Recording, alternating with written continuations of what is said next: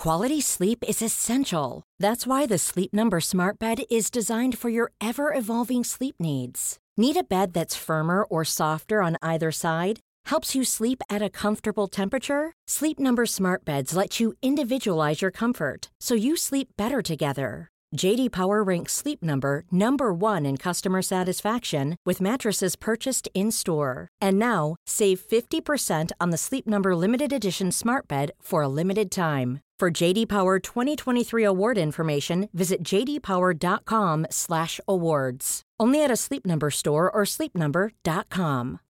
Millions of people have lost weight with personalized plans from Noom. Like Evan, who can't stand salads and still lost 50 pounds. Salads generally for most people are the easy button, right? For me, that wasn't an option. I never really was a salad guy. That's just not who I am. But Noom worked for me. Get your personalized plan today at Noom.com. Real Noom user compensated to provide their story. In 4 weeks, the typical Noom user can expect to lose 1 to 2 pounds per week. Individual results may vary.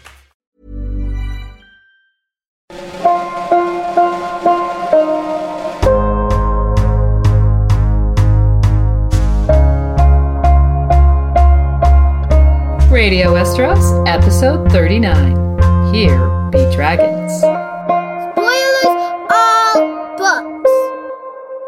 Hello and welcome to Radio Westeros. I'm your host, Yolkboy, and with me is Lady Gwyn. Yeah, hi there, and thanks for tuning in today. Today we invite you all to come on an adventure with us to the edge of the known world and back. This episode is all about exploring George's vast world and the mysteries to be found along its outskirts. Yeah, we wanted to try and do something new and hopefully original for this episode. So today we'll talk about exploration and the concept of Here Be Dragons, followed by a look at Lomas Longstrider. And we'll even try to figure out what his full list of world wonders could be. Then we'll embark on our adventure as we set sail on a journey to the farthest reaches of the map. This will be done in a pseudo-travelogue style and complemented by analysis sections. Ever wondered what a journey to the far east of Essos would be like? We've used every detail we could find to build an accurate journey for you. So expect enigmatic places like Eben with their whalers, the Thousand Islands with strange inhabitants sacrificing to fish-headed gods, Nefer with its underground city, Asshai with its black river, Stygi with its haunted corpse city, and Sithorios with its terrible wyverns, all to be discussed here today. Fans of world building, the exotic, and of course mysteries will find plenty to chew on today. And as an aside, those of you listening at home who own the Lands of Ice and Fire map books might want to break out those eastern maps and follow our route around furthest Essos to get a full grasp of the geography. We also want to mention the fabulous Essos map by Michael Klarfeld, which we highly recommend, both as a guide and as a piece of art. You can download it from his website, claradox.de, that's Klaradox.de, and while you're there, check out his maps of Westeros and the Iron Islands. Michael's also working on some new projects, all of which you can find out about on his website, so be sure to check that out. So today we're offering something new and we really hope that you enjoy it. And speaking of epic journeys, we couldn't keep our ship sailing without our patrons. Thanks to all of those who have contributed and continue to keep us afloat.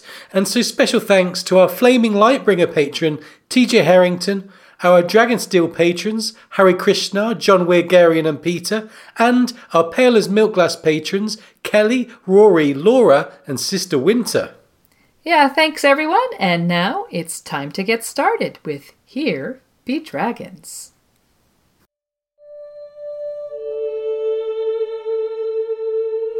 I like my readers to see my world as my characters see it, and the truth is, medieval maps were not very good by modern standards. A map drawn by an Englishman in 1300 might be fairly accurate for England and maybe France, but distortions and errors would start creeping in when you got to Italy and Germany. The Russias and the Holy Land would be more distorted still. Africa was largely unknown below the Sahara, even the coast, and further east you started getting the realm of Prester John and the land of two-headed men, and Here Be Dragons. George R.R. Martin, 2012. The phrase, "here be dragons," in its modern usage means dangerous or unexplored territories, in a throwback to days of yore when explorers and mapmakers used to include mythical creatures on uncharted areas of their cartography. And the A Song of Ice and Fire series, and this podcast for that matter, has so far focused largely on Westeros, of which the only geographical mystery lies to the far north of the continent. The eastern continent of Essos has had rather scattered coverage, with large parts, especially to the far east, remaining dim and shadowy in our mind's eyes. However, in 2012, The Lands of Ice and Fire was released, a wonderful map book revealing the known world as the Citadel see it. The Far East was largely revealed, as well as some of Sothoryos, and just the smallest glimpse of Ulthos, which was new to readers and the canon. George had this to say on his blog. "The maps are huge and beautiful, and while they don't show the whole world, sorry, no, you're not going to get the Westerosi equivalent of the Americas or Antarctica or Australia, assuming such places exist.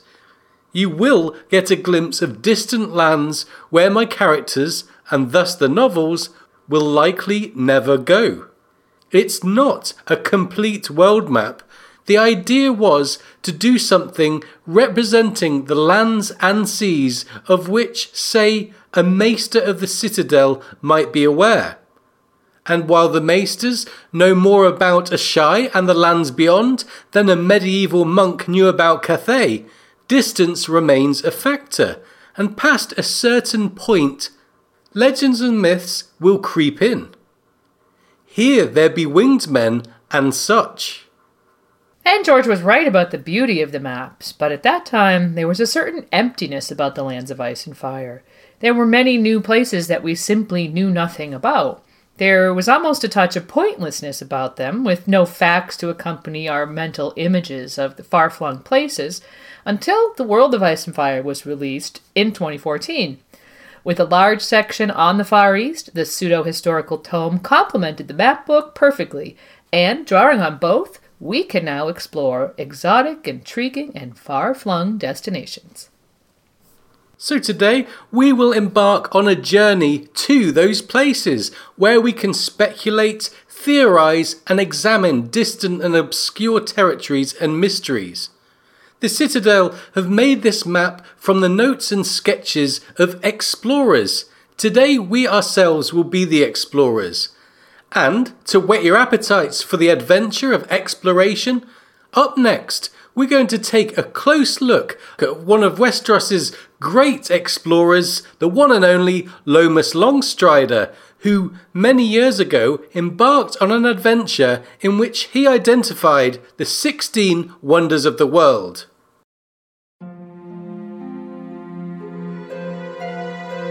Lomas Longstrider told it true, the road's a wonder.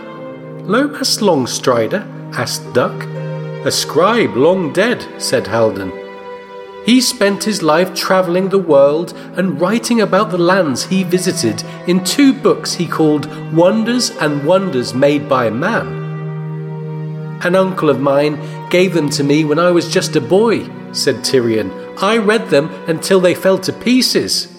The gods made 7 wonders, and mortal man made 9. Lomas Longstrider was the old Westerosi equivalent of a travel writer, exploring, discovering, and evaluating interesting places near and far. In the main series, his mentions are exclusively within Tyrion point of view chapters, a character whose imagination was sparked as a child by his world-traveling Uncle Jerion, and whose story has become a travelogue of his own. Among Lomas's notable works are 2 books evaluating and naming the wonders of the world, similar to our own 7 wonders of the natural and ancient world. The list of man-made wonders of our ancient world included the Great Pyramid at Giza, the Hanging Gardens of Babylon, the statue of Zeus at Olympia, the Temple of Artemis at Ephesus, the Mausoleum at Halicarnassus, the Colossus of Rhodes, and the Lighthouse of Alexandria. This list came from the era of Greek conquest in the 4th century, which encouraged Hellenistic travellers to explore surrounding civilizations. However, the list of wonders being man-made in itself is therefore subjective, and it's no wonder the 7 wonders were all in relatively close proximity to Greece. No Great Wall of China or Mayan pyramids here. Given Lomas Longstrider was surely modeled on such travelers, we should remember that he'd be susceptible to the same constraints. He could only experience places he visited in person, and so, for example, we know the Thousand Islands can't be one of his natural wonders, as it was beyond his bounds. And we also don't know when exactly he lived and wrote. It was most likely before the Doom, with a chance that it was in the subsequent century. It could have been as far back as 600 or 700 years ago, given the Titan of Braavos' inclusion. And Lomas offers 16 wonders, 7 natural and 9 man-made, which we'll discuss later. The World Book made great use of Lomas as a device in which to have provided extensive information on the East, given the pseudo-realistic style of the tome. With the map book's Eastern pages in hand, we can get some idea of his journeys and limitations. Longstrider visited the Rhoyne and spoke to locals about the Long Night and the folklore surrounding it, which should be of great interest for the Citadel and reader alike. Before this was stated in the World Book, we had no idea if the freezing and darkness had reached Essosi shores. Lomas's work was clearly of great cultural as well as geographic appeal, invaluable knowledge.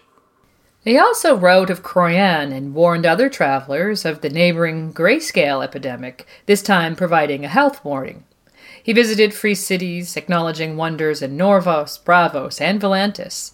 His search for glimpses of the awesome took him to places as diverse as the Summer Isles and the Bone Mountains, and he made it still further east to explore Yiti and Leng. Unfortunately, Lomas never made it to Asshai, yet was far enough east to meaningfully converse with local merchants who, quote, asked him if it was true that the Lion Lord lived in a palace of solid gold and that crofters collected a wealth of gold simply by ploughing their fields. Such conversations provide a fascinating glimpse of what the Far East thinks of Westeros and causes us to consider that the flow of Chinese whispers goes in 2 directions. Overall, Lomas Longstrider serves several important metatextual functions. He inspires Tyrion and allows him to convey otherwise impossible knowledge, which both makes Tyrion's journey more interesting to the reader and is one of many tools George keeps in his world-building toolkit. Lomas provides insight that makes the World Book's realism more convincing. The Citadel took great interest in his knowledge and discoveries, and Maesters relay that to us. Finally, in speaking of verisimilitude, Lomas reminds us, as we mentioned, that these types of travellers really existed. They went out on voyages, and the limits of human geographical and cultural knowledge could only reach so far as our explorers did. We might liken Lomas to seminal European explorers like Marco Polo, who similarly inspired people with tales of exotic lands, strange civilizations, and curiosities. Okay, and having outlined the value of explorers like Lomas, let's now consider his wonders. First of all, in his book Wonders, he highlighted 7 natural or God-made marvels.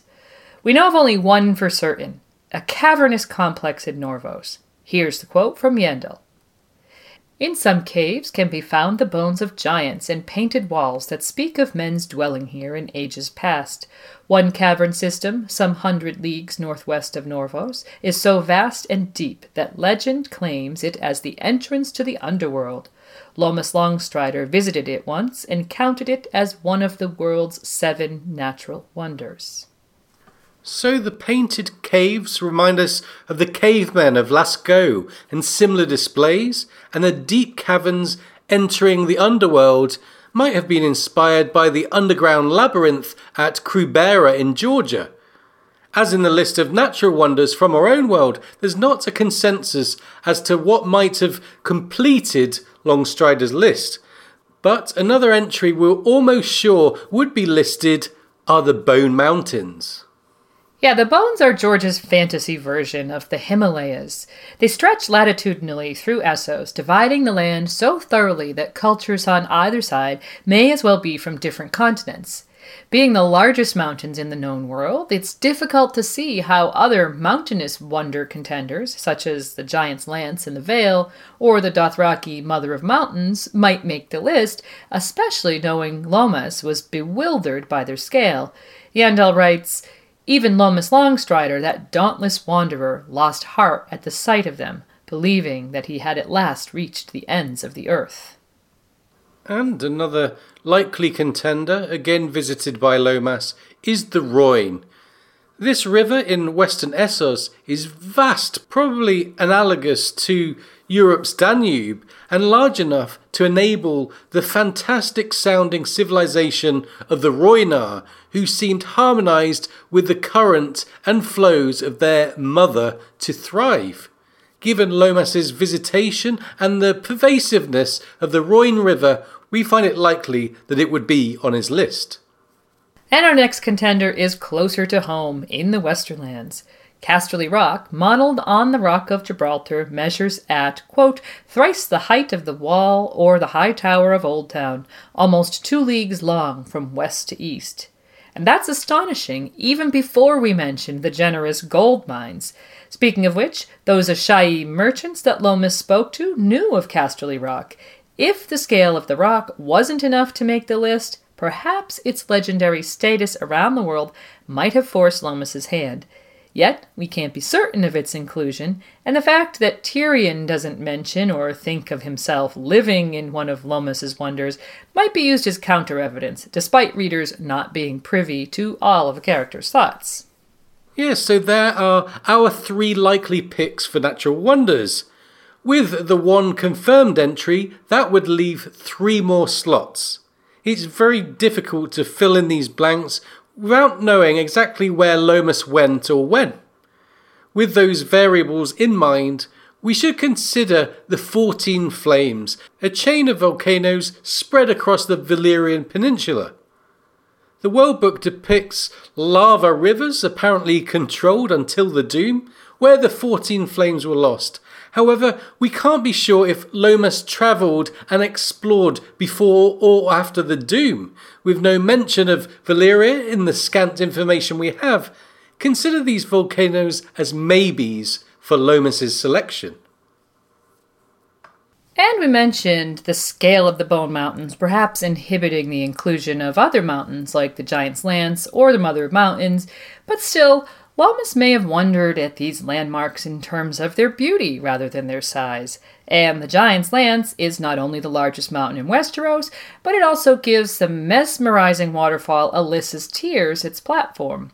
Since our own real-world list generally includes such wonders as Victoria Falls or even Niagara, it might be a good option. Similarly, the Mother of Mountains is beautiful and impressive in its contrast with its surrounding environment. Either one could have made it on Lomas's list, yet we wouldn't like to bet on it. No, we wouldn't. And another contender is the Forest of Qohor, noted for its impenetrable size and diversity of wildlife. So vast is the forest that man has yet to explore all of it. The unshakable natural beauty of a grand forest might have been impressive enough for Lomas. Or even, perhaps, the Dothraki Sea, which we see in A Game of Thrones, with its extreme scale and natural beauty with the prairie grasses in full bloom. Okay, so there are more contenders that fans have considered, but we have offered a decent selection to get you going, we think. And while the confirmation of just one natural wonder underlines how little we know about that book, the same cannot be said for Longstrider's related work, Wonders Made by Man. Of the 9 selections, various sources combine to give us solid confirmation of 6 wonders with other strong possibilities. Okay, so the wall is an obvious inclusion, so obvious in fact that George himself didn't mind confirming it when pressed by a fan question. Thought to be built by giants, children of the forest, and a man called Brandon the Builder to keep the others at bay, the wall has stood tall for thousands of years since, now to a height of 700 feet and width of 300 miles. George had the notion of a wall swimming around in his mind since a trip to the similarly guarded Roman defensive fortification of Hadrian's Wall in the early 1980s. As he often asserts, fantasy does it bigger and better. Yeah, although funnily enough, when George contemplated the set of the wall being built for the Game of Thrones television show and realized how high 700 feet really was, he indicated that he may possibly have overdone it just a little bit there. And also confirmed in the same video is the Titan of Braavos. Reminiscent of the Colossus of Rhodes, it's huge in stature. It's positioned at the entrance to Braavos, and this is a defensive wonder whose body is used to house soldiers who can drop pitch or boulders or weapons onto incoming enemy ships. It seems to have been a great deterrent in conjunction with their Venetian-esque arsenal. And in A Dance with Dragons, we get another confirmation. As we heard in the opening quote from Tyrion's journey to Volantis, Lomas Longstrider told it true. The road's a wonder. He's talking about a road which were part of a network of roads built by Valyria and presumably its slaves. Strategic, enduring and practical, the Valyrians built their roads in straight lines. And it was in our world the Romans who were noted for doing the same thing for efficiency and defensive purposes. And the confirmation of 3 more wonders came with the World Book. Firstly, the Volantene Long Bridge made the cut. Yandel writes, strong enough to support the weight of 1,000 elephants, or so it is claimed, the Long Bridge of Volantis stands today as the longest bridge in all the known world. Lomas Longstrider named it one of the 9 wonders made by man in his book of that title. So a thumbs up to the Volantene Long Bridge. And next, Norvos registers its second wonder, their 3 bells, Num, Nara and Nael. Perhaps inspired by the call to prayer of Islamic cultures, the busy 3 bells, quote, tell the Norvoshi when to rise, when to sleep, when to work, when to rest, when to take arms, when to pray, and even when they are permitted to have carnal relations. And finally, the old kings of Sarnor resided in a palace with 1,000 rooms until the Dothraki invaded its city of Sarnath and razed it. This also denotes the best anchor port for guessing the date of Lomas's exploration, in that it must have been before the fall of that city, which we know was in the century following the Doom. Additionally, there are 2 more likely candidates in the Walls of Qarth and the Great Pyramid of Gis. Both are noted to have been visited by Lomas, although as a caveat, the World Book highlights that perhaps not everywhere mentioned in his books are necessarily wonders. Now, the walls of Qarth are described as a triple-layered defense, adorned with fantastically intricate artwork featuring animals, scenes of war, and lovemaking, respectively.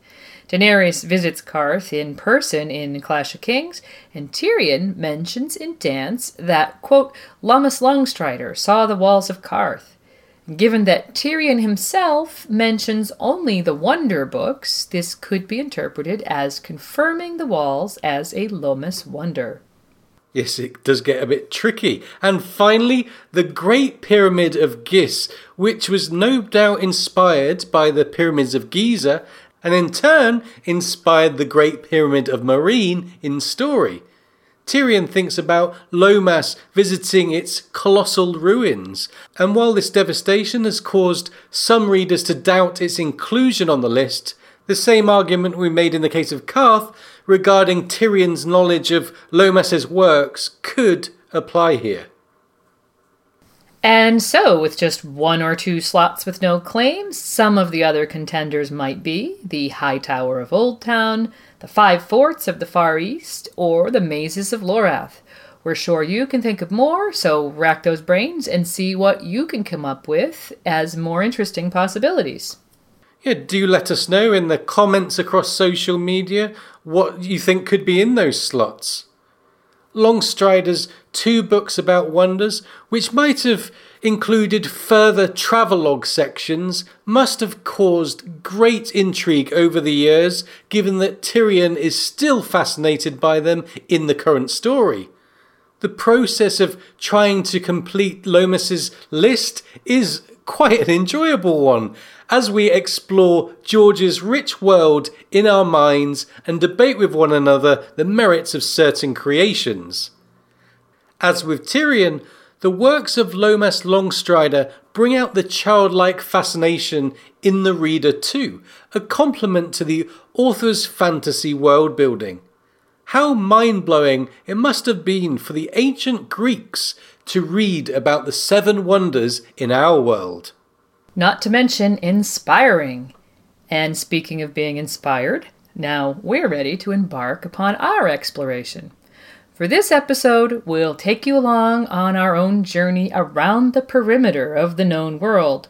Over many dangerous and exciting months of travel, we compiled notes for you listeners that we hope will bring the shadowy edges of the map into sharper focus. Our own travelogue will be presented in chapters, alternating with analysis of the areas and people we came in contact with. As we set sail into Terra Incognita, remember the words of the great explorer Marco Polo.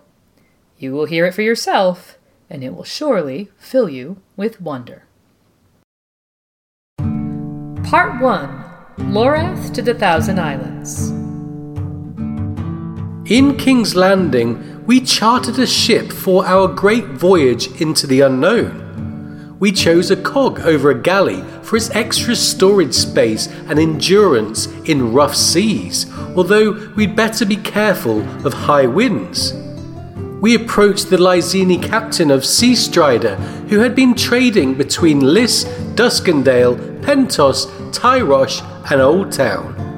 After successfully negotiating the chartering of Seastrider to include his skippering and crew, we began preparations in spite of a lighter purse. The captain will escort us to Nefer on the northern coast of furthest Essos.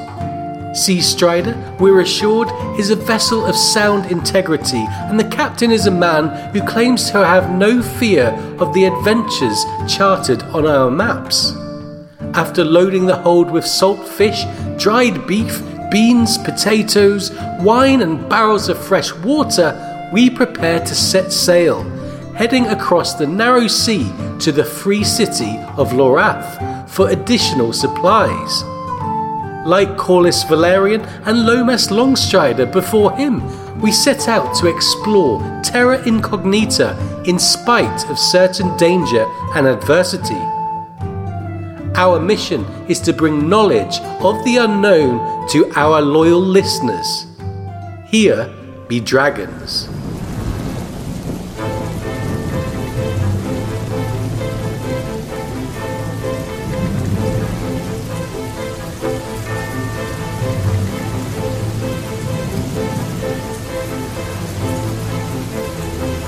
After setting sail, we eased past Dragonstone, sculpted by the arcane arts of the Valyrians. The place emanated grimness, even from half a league away.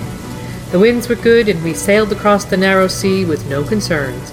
Our captain claims to have navigated the sea 100 times, and after barely more than a fortnight, we could make out the awe-inspiring Titan of Braavos. A few days later, we arrived at Lorath Bay, where we anchored in order to explore and take supplies. Our captain, who insisted on the right to trade as part of his contract, was seen loading seal pelts and rich textiles onto Seastrider. Lorath itself seems a bleak, stony place, located on the west side of one of 3 islands in the Storm Sea. While a modest place in comparison of the tales I've heard of other free cities, the network of mysterious ancient mazes are a fascinating part of Lorathi culture and history. This labyrinthine display of enduring carved stone with bewildering complexity should at least be considered a contender for a wonder of the world.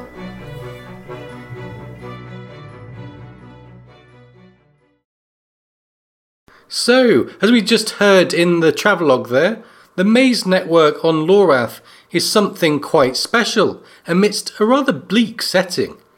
The mazes were constructed by a people known simply as the Maze Makers.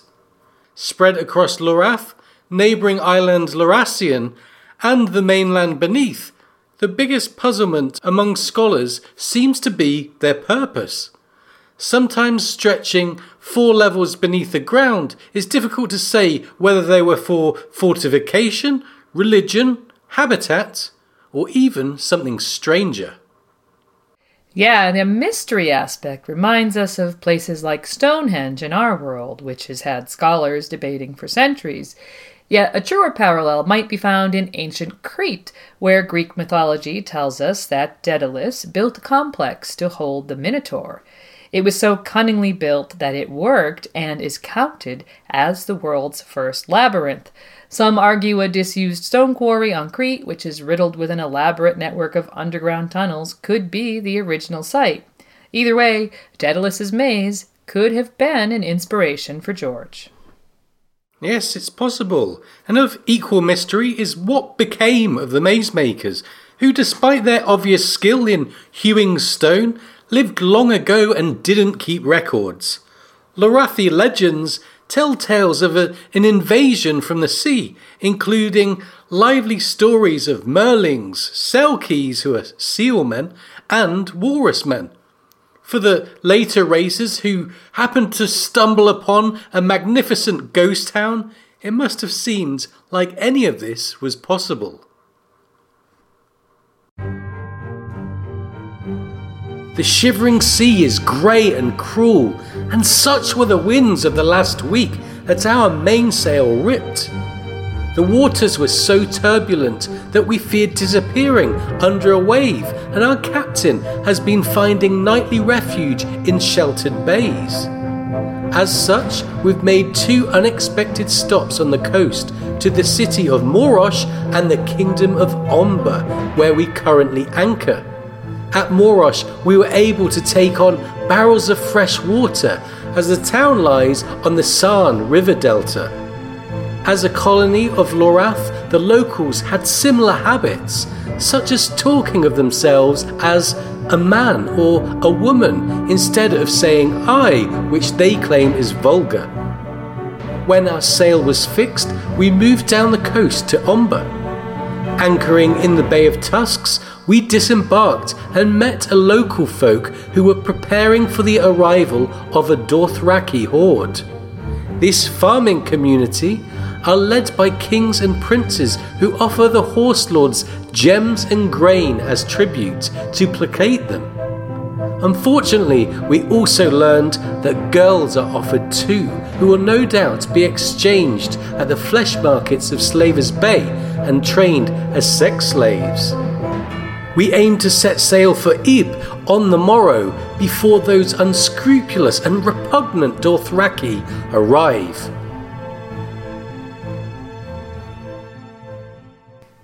The travelogue details the journey across the shivering sea, a vast and unforgiving stretch of water that continues along and above Essos as far as the known world takes us. As the name suggests, its waters are cold, and Yandel claims they can freeze at times. Fishermen's tales range from strange lights in the sky, which are probably like our northern lights, to black-scaled mermaids and ice dragons, which breathe cold instead of flame. Though the existence of monsters is debatable, the waters are rich with whales, fish, crabs, lobsters, and other valuable sea life. Coastal settlements take advantage of the shivering sea's offerings, but only with permission from Braavos, whose reach and control highlights their reputation as the world's premier maritime force. Bitterweed Bay is known as Bloody Bay in Lorath and Battle Bay in Ib, and is said to be home for 1,000 ships and 50,000 corpses, which comprise the titular Bitterweed. This tells us that there certainly have been many naval disputes in the area over the years. And it's unclear what arrangement the Braavosi have with Morash and other populations, but given fishing is one of Braavos' so-called 3 pillars, we suggest they take taxes in return for fishing rights and protection. And now back to the travelogue, where the Shivering Sea next delivers us to Ib.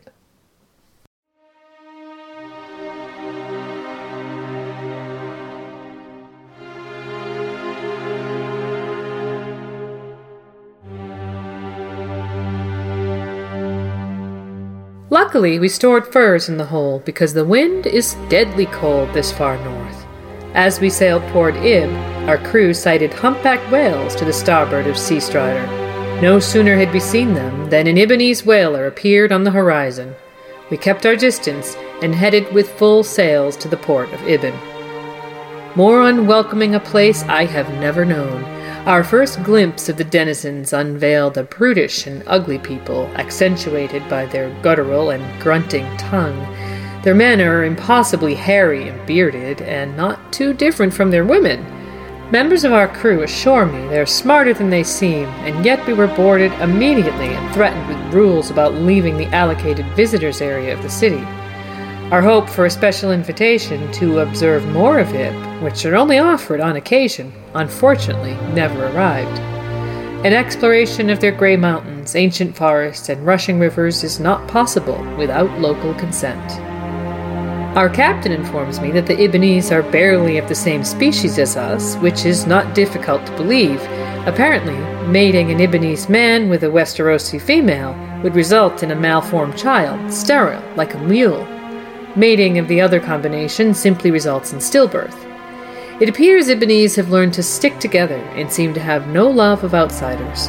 We must remain in this restricted area until we can set sail again. Of historical interest is the colossal structure of the God King's castle that dominates the skyline here in the port. The structure is in ruin, but it's still the centerpiece of these cobbled streets, unless you include the dreadful stench of rotting whale meat.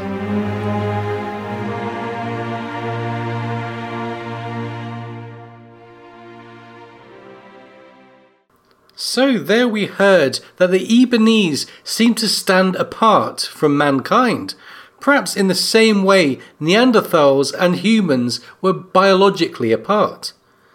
The Ibbenese are described as having sloping brow ridges, large jaws, broad chests, and are short, squat, and ferociously strong. This is precisely how Neanderthals are described, and so we wonder if George took some influence there.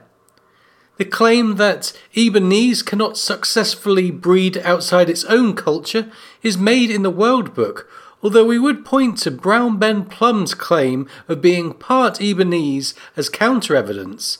Whether Ben is exaggerating, Yandel is mistaken or perpetuating some racial prejudice, or dare we say it, there's an oversight from George, remains to be seen. And we also heard that in the port of Ibben, locals weren't too friendly to outsiders. This is sometimes the way for islanders in our own world, part of a so-called island mentality. However, Yandel informs us that outside the city, the Ibbenese can be even worse, barely having time for their own kind. Those living rurally live a bleak, isolated existence, dwelling apart from each other and restricting social interactions to a minimum. Yet coastal living Ibbenese buck the trend by being more adventurous. They fish, whale, travel and trade in the great-bellied cogs. Their whale-chasing abilities have made the port of Ibben the largest and richest in the Shivering Sea. With Ib being the second largest island in the known world, there remains many mysteries to be uncovered, such as the claim giants used to live there. One curiosity is Far Ib, the next island in size, which is apparently far more bleak and poor. Historically, it was a penal colony, perhaps the Ibbenese parallel to the notorious French Devil's Island penal colony featured in the book Papillon. Ibsar, the only town and capital, retains its grim reputation to this day. And to the south and on the mainland is New Ibish, a sad and squalid place. Formerly more glorious than Ibish, some distance east, this incarnation of the foothold hides behind a vast wooden fence. The old settlement was once crushed by the Dothraki because the Ibbenese were too niggardly in nature to offer homage. It seems the Ibbenese are most at home on their large island or aboard a whaler. We doubt Moby Dick is too far from George's mind when he's thinking about the Ibbenese, and we wonder if they're friendly enough to gam or treat with each other when whaling, as whalers used to do in our world. And next up in the travelogue is a sweet spot we found on the map that puts us directly between a great mystery and a greater wonder.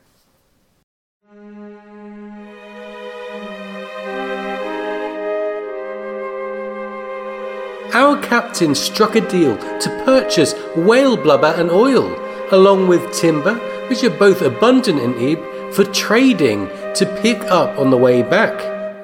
Candle and soap makers in the free cities pay top coin for blubber, and the timber will surely go to Bravos, as they are always wanting for wood. We set sail south, passing New Ibish and the conquered Ibish on the coast. All along the mainland was the most beautiful forest for leagues, until we saw mountains on the horizon. We finally landed between both. We disembarked between the kingdom of the Ifequevron and the Bone Mountains. Our captain claims Ifequevron means those who walk in the woods, referring to a mysterious ancient race who used to dwell in this vast expanse of forest. We've seen intricate carvings on the trees this vanished race have left behind. Usually, such a mystery causes unease among a crew, yet this enchanted forest emanates tranquility, albeit with a certain haunted, silent quality.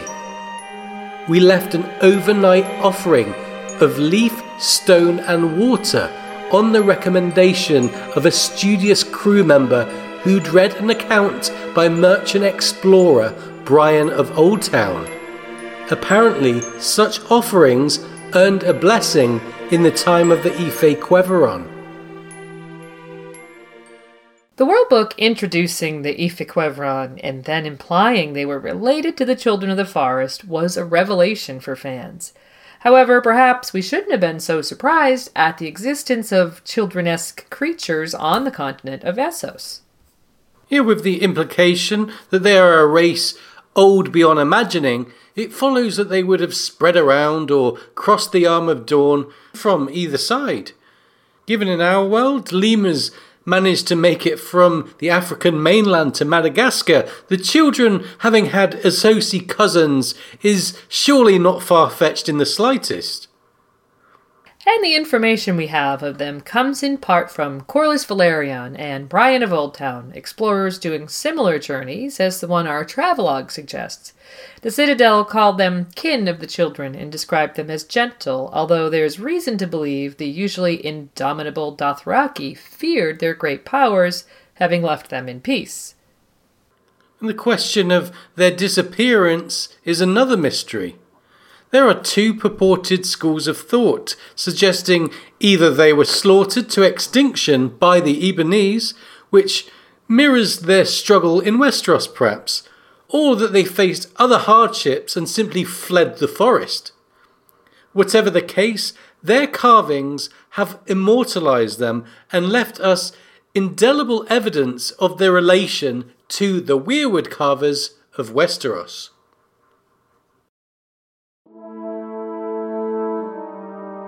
As beautiful as the kingdom of the Ife-Quevron was, it's overshadowed almost literally by our first sightings of the Bone Mountains. Nothing could prepare you for the bones, as our captain calls them. It's as if the world grew teeth and they jutted outwards towards the clouds, dividing Essos longitudinally into east and west. They're a great separator with endless mountains, most of which could swamp any in Westeros, forming a barely penetrable barrier. The scale and persistence seems endless, as if we've reached the end of the world. We ourselves are witnessing the realm of the Jogwin within the larger Crisage-Sasqua region, whose peaks are so high they're snow-capped and look as though they might pierce the sky. When talking about the Jogwin, one of the crewmen keeps mentioning stone giants.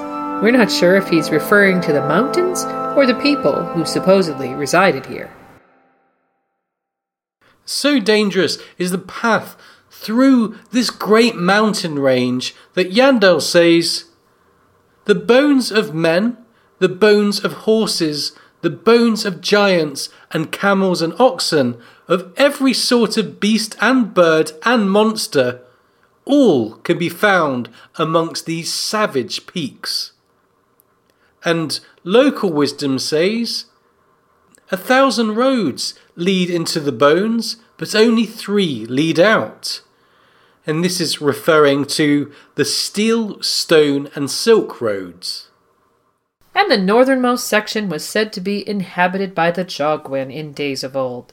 The World Book claims them to be massive giants, twice as big as those found in Westeros, a judgment made by examining their huge bones. Unfortunately, this race of so-called stone giants have not been seen for millennia, and legend has it that it was the Jogos Nhai, led by the war leader of the whole people, Garreg Squintai, who slew the last of the stone giants of the Jogwin at the battle in the Howling Hills.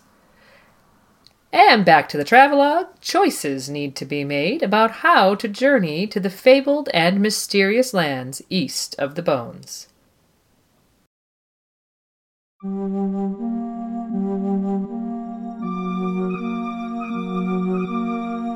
We set sail for Nefer, heading past the Leviathan Sound's waters, where we heard strange calls from the ocean. The crew believed it to be the mating grounds of great whales. We then sailed over crashing waves and through high winds amidst the 1,000 islands. Travelling this far east has given those aboard Sea Strider the queerest feeling. Many of the 1,000 islands are little more than rocks, and we worry for our vessel. With low stocks, we rely on net fishing, yet the fish in these waters are bizarre, misshapen, and oddly unpleasant on the tongue. The crew are strangely quiet, and we fear disembarking. Our captain tells us the Ibonese describe the inhabitants here as hostile to strangers, with hideous green skin and teeth pointed like a serpent's, who fear the sea itself. He says there's a reason why the Ibonese have neglected to expand onto the 1,000 islands. Such claims are harder to deny when you're sailing in these frightening waters. Even Corlys Velaryon dared sail no further east than here on his northern voyage. Even if we were inclined to, we cannot sail farther. Our captain and crew have become convinced that the legendary sailor's tale of Cannibal Bay lies east, alleged to have entombed 1,000 ships, their crews left to feast on one another. Who are we to argue? Times like this make you believe in grumpkins and snarks. We must now head for Nefer and hope for some semblance of normality before we're all driven to madness. Our crew believe the 1,000 islanders would sacrifice us to their bizarre fish gods, as they have done with sailors before. One way or another, we have begun to fear for our lives.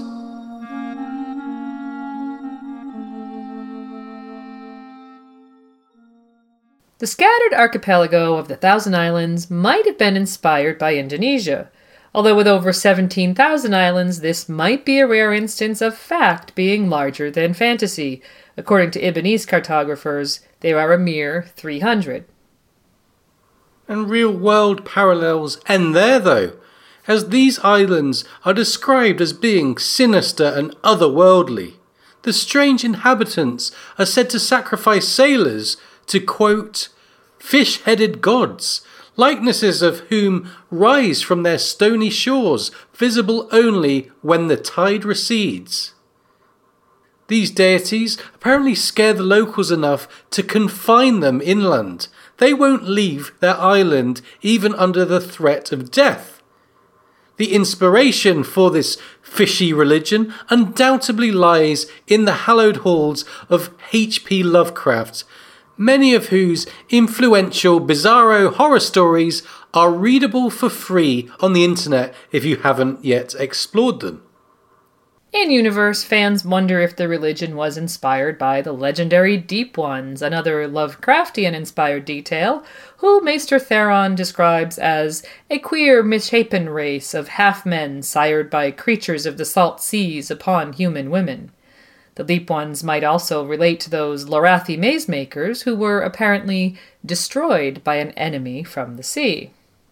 Being the last inhabited place before the edge of the known world at this longitude, it appears George has chosen the truly peculiar to provide the final border of the known world, which we will see further evidence of as we travel down through eastern Essos, from the Thousand Islands down to Ashai.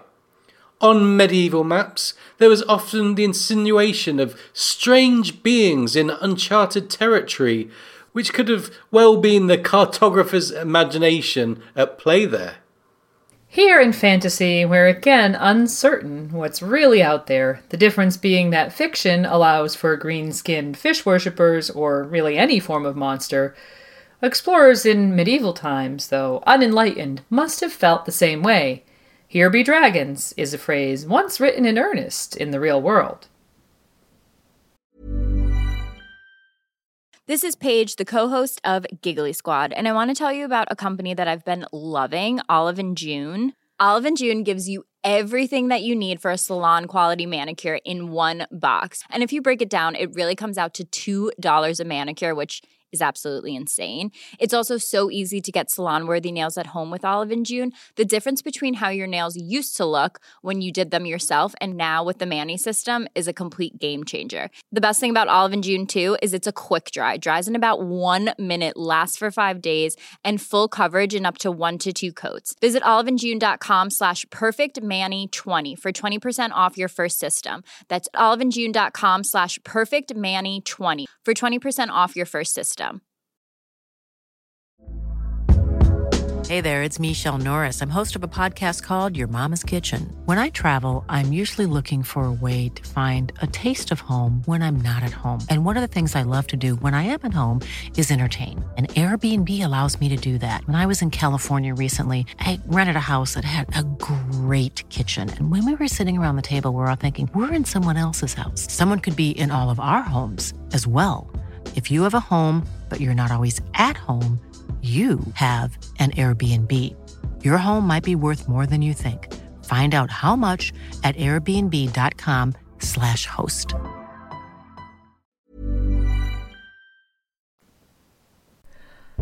Part 2. Nefer to Ashai. The voyage from the cursed Thousand Islands to the mainland was turbulent. Seastrider is a trading cog and is unfit for purpose in these waters. Arriving in Nefer, Seastrider left us bewildered at the edge of the world. The dense fog in Nefer is apparently perpetual, creating a sense of unease. Being vulnerable, we dared not enter the main city as Corlys Velaryon first did. Nefer has a sinister reputation for being home to necromancers and torturers. We do not stay to find out the truth of these assertions, or to explore the 9/10 of the city that apparently lie underground. Instead, we loitered at the city's edge until a tribe with egg-shaped heads and riding striped zorses rode by. Attempting to communicate with them by maps and drawings, to our astonishment, we discovered one of their females spoke rudimentary common tongue, learned from a Magi named Miri Mazdur. After some negotiation and studying of the map, the hairless woman, a moonsinger of the nomadic Jogos Nhai, agreed to escort us, with her tribe, to the south coast, providing protection, local insight, and carrying equipment. In return, we offer them gold.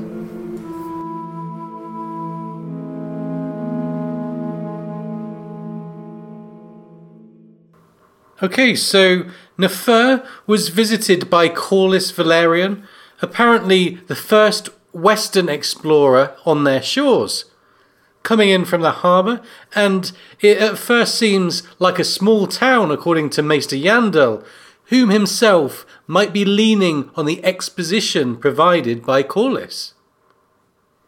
And being mostly underground, it's known as the Secret City, reminding us of Braavos hiding within their lagoon. It's the only remaining city in the kingdom of Nagai, and we can guess being 9/10 underground and shrouded in fog provided the 2 lines of defense that might have saved it from a similar fate to the other cities of Nagai. And if you're wondering what on earth brought Nagai to its knees, we need to look no further than the Jogos Nhai. The featured race of Zorse riders function on this side of the bones to the east, as the Dothraki do on the other side.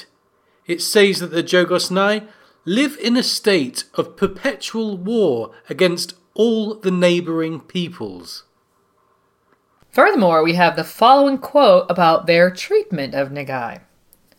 Their attacks upon Nagai, the ancient land to the northeast of their domains, has reduced that once proud kingdom to a single city, Nefer, and its hinterlands. The details about the Jogos Nhai were true. Their heads are pointed due to a tradition of binding newborns. They travel in smaller bands, as opposed to the Khalasars of the Dothraki, and are led by hairless moon singers, who combine the roles of priestess, healer, and judge. They are also led by war chiefs called Jahats. And it's also true, remembering the travelogue there, that Miri Mazdur did actually train with a moonsinger. Here's a quote from a Game of Thrones. "Ships from many lands come to Asshai, so I lingered long to study the healing ways of distant peoples. A moonsinger of the Jogos Nhai gifted me with her birthing songs." And then Miri goes on to describe other things she learnt from other peoples. And so with moonsinger birthing songs in mind, we can't help but think about Miri singing in a, quote, ululating voice, a rare word associated with spell singing, first on the night of Rhaego's birth, and then at the dragon's birth. We'll leave it for you listeners to decide if there's something suspicious going on there, or if the songs of Jogos Nhai could have somehow influenced either of those births. We headed south with the Jogos Nhai, although we first passed by Mossavi, slightly to the east, a forested land as impressive as the kingdom of Ifa-Quevron, yet a cold, dark land that's rumoured to be the haunt of shape changers and demon hunters. The forest apparently stretches to the end of the known world. Some say it's the world's end itself. From there, we headed south, passing the Cannibal Sands, whose inhabitants we were fortunate to avoid. The cannibals were apparently named so with good reason. We passed by an exquisite and large inland sea called the Bleeding Sea. At the eastern edge of the plains of the Jogos Nhai, this sea gets its name from its curious red colour, the result of an unusual local flower blooming. Strategically placed at the sea's southernmost point was one of the 5 forts. The huge structure was quite a sight, constructed with strange black stone and standing extremely tall.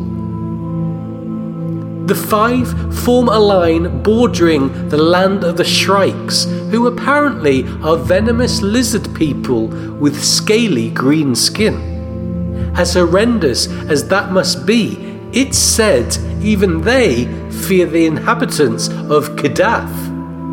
We had no desire to meet either race and leave the protection of the fort, so we rested until we were ready to head west.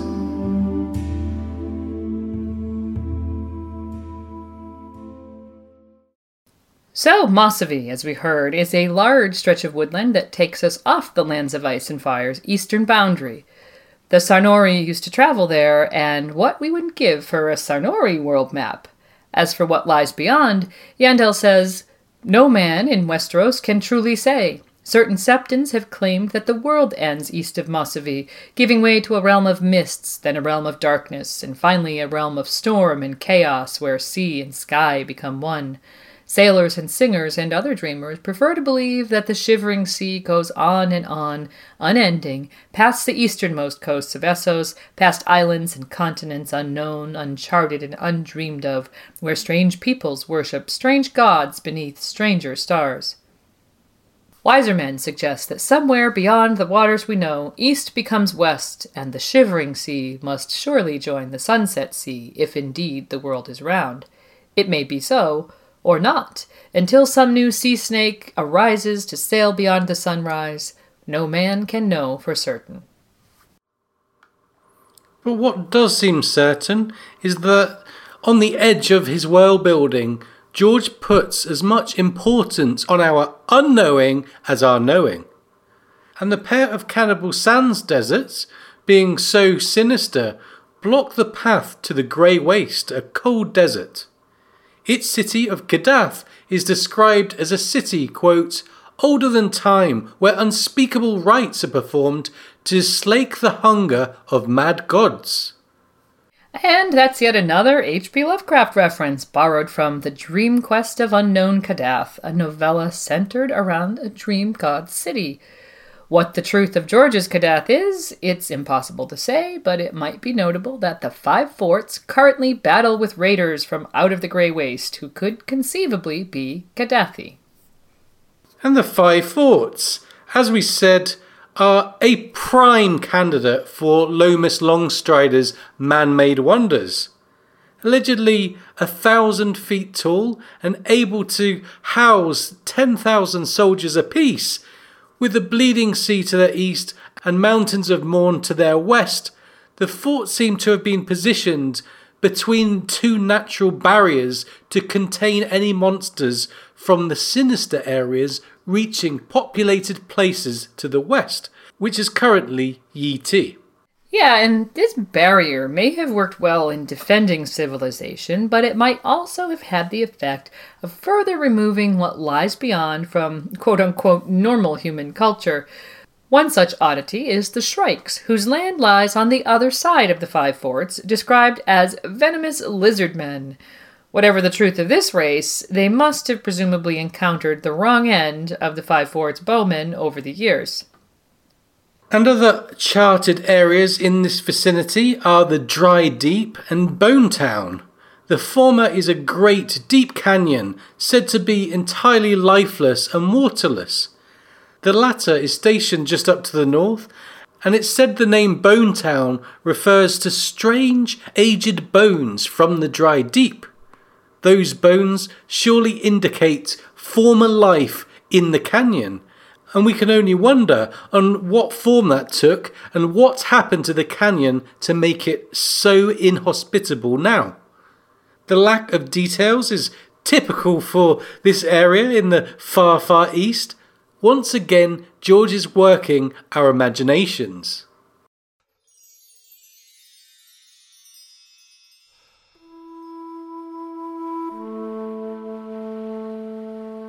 From the southernmost tip of the Bleeding Sea, we left the comfort of free-flowing water behind and headed west with our guides. We soon found ourselves surrounded by windswept plains and rolling hills of the grasslands. We entered the heart of the plains of the Jogos Nhai, which this nomadic race dominates. We rode zorses, and when not living in our saddles, we resided in yurts and tents. The journey through the plains was relentless, yet seemed nothing for this short, bow-legged race. Such descriptions set them apart from the Dothraki, who can be compared in other regards. The Jogosnai don't rest for long and seem to enjoy the freedom of the nomadic lifestyle. They are almost as tough as their mounts, who carry us for leagues without taking on water, and who fuel themselves on weeds and devil grass without complaint. The people, their zorses, and the endless plains complement each other perfectly. It's no wonder the Jogosnai have come to dominate so much of eastern Essos. We at last come to water at the shrinking sea. This landlocked sea has dried up over the years and has become a series of modest lakes. With soreness from the many moons of riding we've endured, we were also relieved to hear of a road up ahead, although we must avoid the garrisoned trader town, given it's led by Paul Coe, Hammer of the Jogosnai. Instead, we followed the road south and cut across the plains to reach the Great Sand Sea. With a sense of scale like nothing we've seen save the Bone Mountains that lie behind it, the Great Sand Sea is a magnificent and endless desert valley that looks like the world has come apart. Our guides explained to us that this was the territory of the patrimony of Hyrkoon, whom they won many victories over before the valley dried. The searing heat of the valley moved us on, and we headed west to the foot of the Bones, to Bayasabad. As we approached, we said goodbye to our Jogosnai guides. We paid them handsomely in gold, as promised, and they left us zorses for our remaining journey. We were now on the Sand Road, one of the 3 passages that cuts through the Bone Mountains.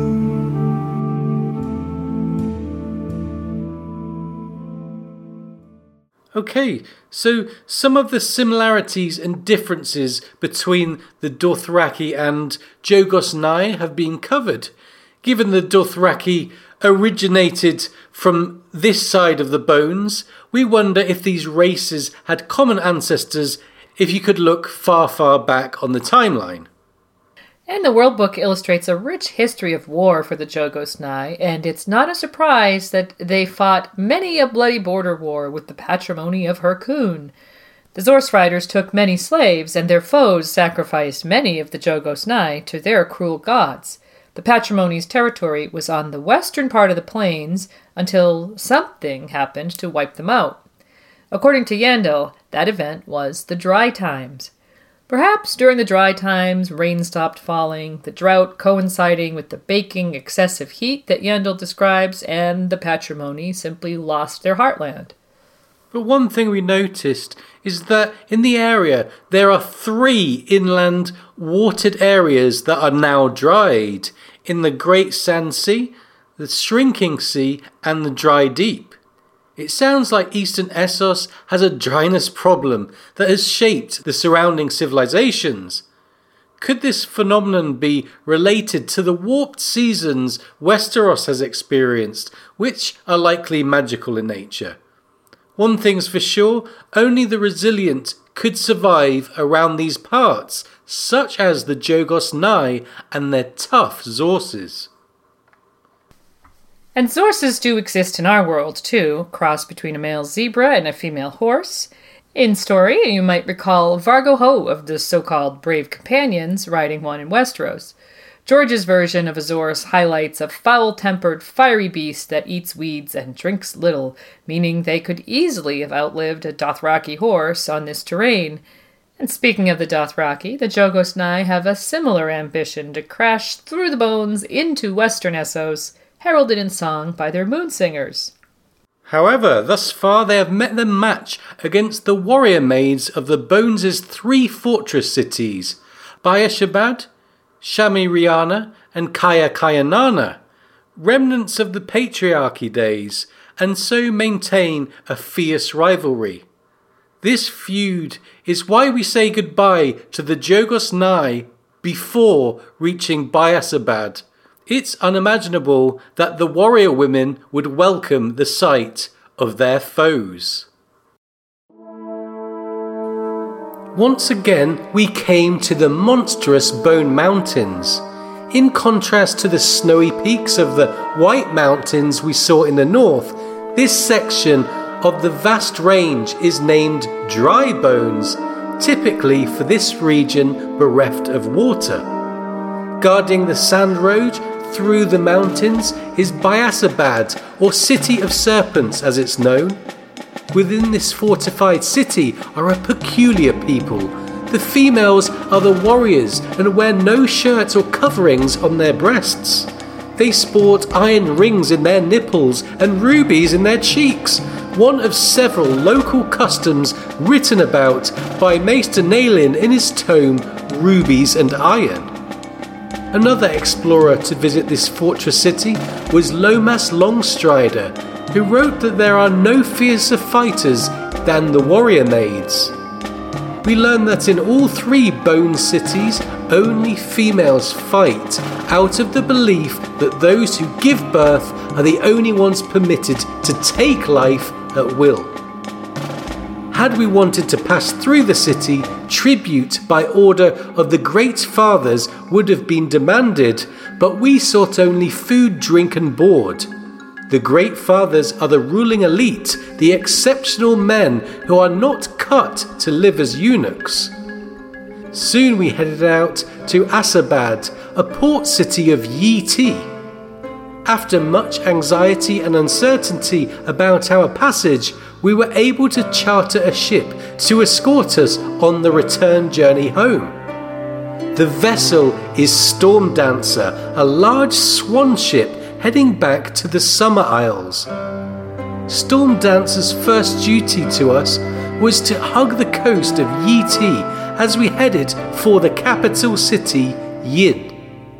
Having seen their windswept plains across the northern marches, we now witnessed their colossal jungle growing from the coast to deep within their territory. The locals of Yin were bright-eyed and sometimes wear monkey-tail hats.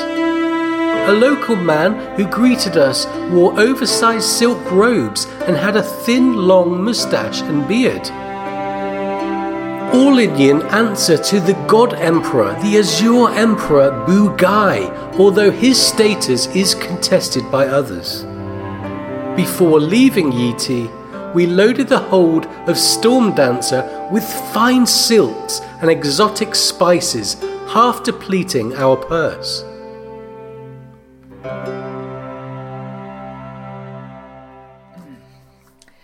Okay, so Biasabad is the southernmost fort town, located at the eastern end of the Sand Road out of the Bone Mountains, and as we know from Westeros, border dwellers are often a toughened lot.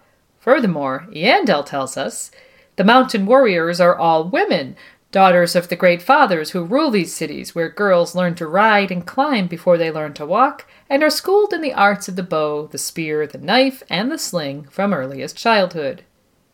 There are instances of cultures of warrior women, from the free folk to the Rhoynar, but the culture of the three cities is unique in forbidding their males to fight. The notion of selectively breeding the women with 1 in 100 studs whilst castrating the other 99 males is again unique and of course desperately cruel. In our world, that would create an incestuous gene pool. Not that George would be concerned by such science here. And we know from Yandel that these cities began as forts, raised up by the patrimony of Hyrkoon, and now defended by tens of thousands of these warrior women. We actually see inhabitants from this city in A Game of Thrones in a place of wonder and delight for Daenerys, the Eastern Market. It says that she sees warrior maids from Biasabad, Shamiriana and Kaya Naya, with iron rings in their nipples and rubies in their cheeks. So this culture of people obviously date far back in George's writing. In spite of this, it's the only mention of Biasabad in the main series. Whether there's a meaning to the ruby piercings and iron nipple rings remains to be seen, but we both wish we could read Master Nalin's book on this intriguing culture. Unfortunately, this book exists only in George's mind. Yeah, like so many other things in the world of A Song of Ice and Fire, it seems like our fate is to just wait and see if someday George will put those ideas and words on paper for us. And anyway, in Yi-Ti, there was mention of a jungle. In fact, Yi-Ti is a very large and diverse country. Quote, a realm of windswept plains and rolling hills, jungles and rainforests, deep lakes, rushing rivers, and shrinking inland seas. However, with Yi-Ti's precursor being the fabled Great Empire of the Dawn, George dedicates much of the world book Yi-Ti-ish section to history, and so we still lack comprehensive detail on the local culture, although there is a drawing of a Yi-Ti-ish man. From that brief snapshot, it appears George has taken inspiration from China and Southeast Asia in his designing of the Yi-Ti-ish. Politically, Yi-Ti is the land of 1,000 gods and 100 princes, ruled by one god-emperor, according to Lomas Longstrider. However, to the latter title, there are currently 3 would-be claimants. As mentioned, there's the Azure Emperor, Bu Gai, in Yin, and the Orange Emperor, General Pol Ko, Hammer of the Jogos Nai, who's seated at Trader Town, if you remember, a town we avoided in the travelogue when with the Jogos Nai. Finally, there's an exiled Yellow Emperor who's said to be a sorcerer lord, and we'll have more on him later. And in the main books, Yi-Ti also gets a mention at Dany's Eastern Market. It says, she enjoyed watching all the people too. Dark solemn Ashai and tall pale Kartheen, the bright-eyed men of Yi-Ti in monkey tail hats.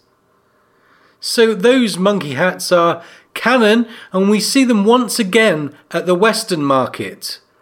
Across the aisle, a fat cloth trader from Yi-Ti was haggling with the pentoshi over the price of some green dye, the monkey tail on his hat swaying back and forth as he shook his head. And we might have some idea of where this tradition comes from and what the hats are worn in honor of. In the Long Night section of the World Book, Yandel says, in the Jade Compendium, Coliquo Votar recounts a curious legend from Yi-Ti which states that the sun hid its face from the earth for a lifetime, ashamed at something none could discover, and that disaster was averted only by the deeds of a woman with a monkey's tail. So the rather inconspicuous, blink and you miss it monkey tail hat from A Game of Thrones apparently has its own backstory now relating to the Yi-Ti-ish interpretation of the Long Night. It's this kind of depth, continuity and attention to detail that denotes impressing world building in our opinion. And finally, in A Feast for Crows, we discover Yi-Ti has had an outbreak of a grey plague. This is almost certainly grayscale, but whether this, or Yi-Ti as a whole, will affect the greater plot remains to be seen. And next up is one place which will be visited in flashbacks in The Winds of Winter, likely in a Melisandre point of view, and the last place in mainland Essos the travelogue will be visiting, Asshai by the Shadow.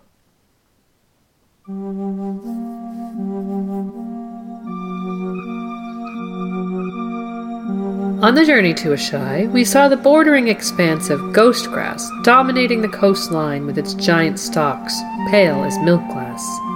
I began to feel the queerest feeling when I'd last felt sailing through the Thousand Islands in the shivering sea. I felt the nausea of entering the abyss. Lomas Longstrider and Corlys Velaryon both traversed Yi-Ti, yet neither made it to Asshai further down the coast, and with good reason. The decks of Stormdancer were lined with barrels of fresh water in Yi-Ti. The Summer Islander crew, with some common tongue, explained that they stand to make a good profit from its transport. We saw why when we docked in Asshai. Their river, called Ash, was as black and unnatural as any sin. The city itself is also black, built with black stone, reminiscent of the Five Forts. Although we didn't stay to witness their black nights, even the day was unusually gray and gloomy, as unsettling a place as any we visited. We saw halls, hovels, temples, palaces, streets, walls, bazaars, everything black and drinking the light. The city reaches farther than the lens could see, yet so few people reside here. No animals, no children, but a busy courtyard. Traders from all over came to buy their tainted gold and gems, as well as things best left unspoken. Like our crew, they all brought in plentiful food and water, as this blackened, cursed city cannot produce fruits or grains or vegetables. Such a foul place attracts a foul crowd, and we saw a range of dark magicians, from red priests to the most sinister of masked shadowbinders. Nearly all the denizens conceal themselves and travel in solitude, or in ebony palanquins, or on the backs of slaves. They say there's ancient wisdom and scrolls telling of the future to be found in Asshai, and with the queerness of this populace, one would be a fool to question it. Dark magic is imbued into this city, and who knows its powers. While the crew negotiated the sale of their water, evening crept in, and I saw the river glow in green phosphorescence.